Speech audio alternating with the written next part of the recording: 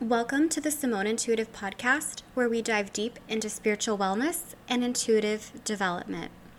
I am your host, Simone, and I've worked as a professional psychic medium, Reiki master, and spiritual life coach for over 13 years.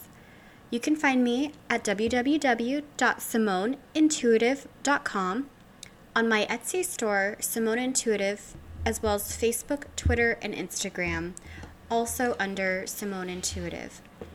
I hope you all are doing well, and I am very sorry to have this, I'll call it a microcast or a small podcast, a little late. Today is the full moon in Cancer, and it's also known as the wolf moon.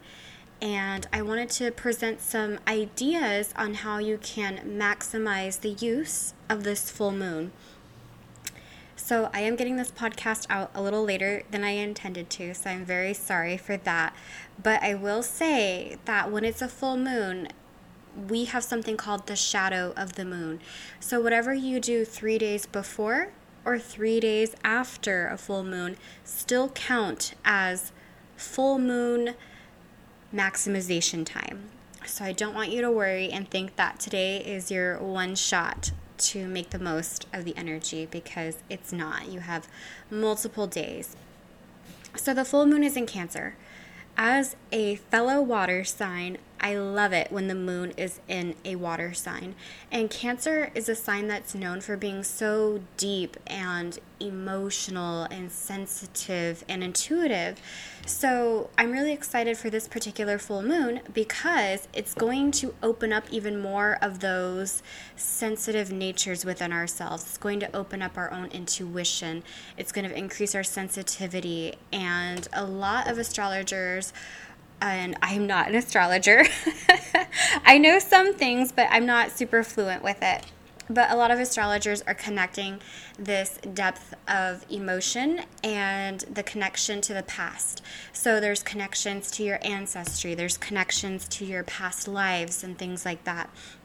And so there's other things going on in the stars that leads to that.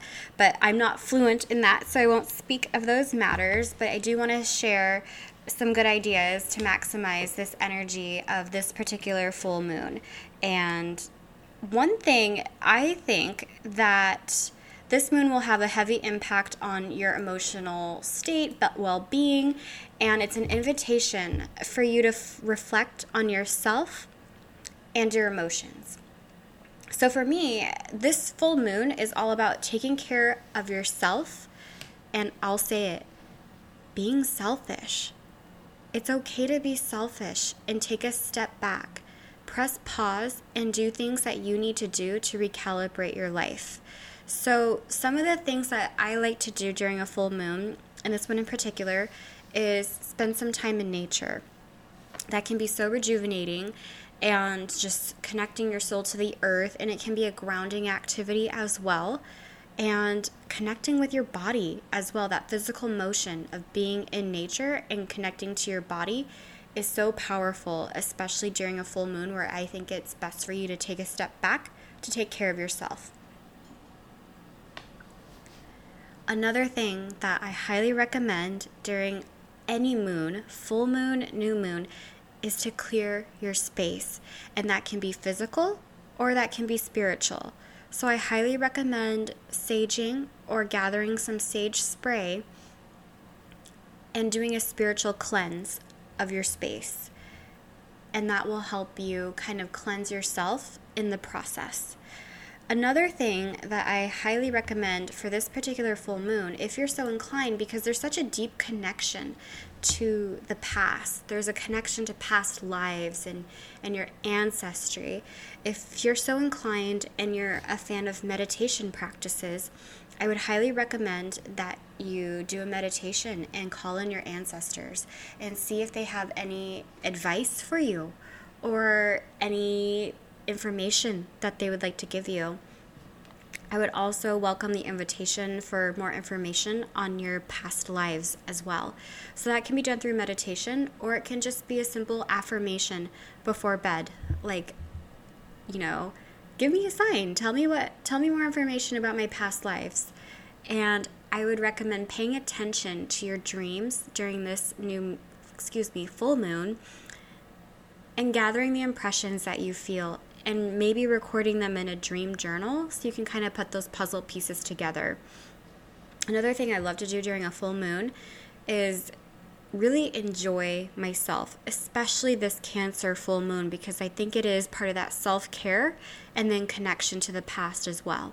So enjoying a good meal, whether it's homemade or it's takeout from your favorite sushi restaurant, which is what I did, whatever the method is, enjoying yourself, having that moment where you invoke that pleasure and enjoy yourself. But I do think this is an interesting full moon because of that connection to self, but also that connection to the past. So it is, I think, a very valuable time right now. And we're living in a big space of uncertainty. There's been a lot going on in the world that we're just so uncertain with, that I think having that connection to past lives, that connection to ancestor work will help us stay grounded, essentially, for what's to come in the future. With that, I will leave you to enjoy this wonderful, wonderful moon phase. But I hope you all have a fabulous week, and thank you for spending a little bit of your time with me.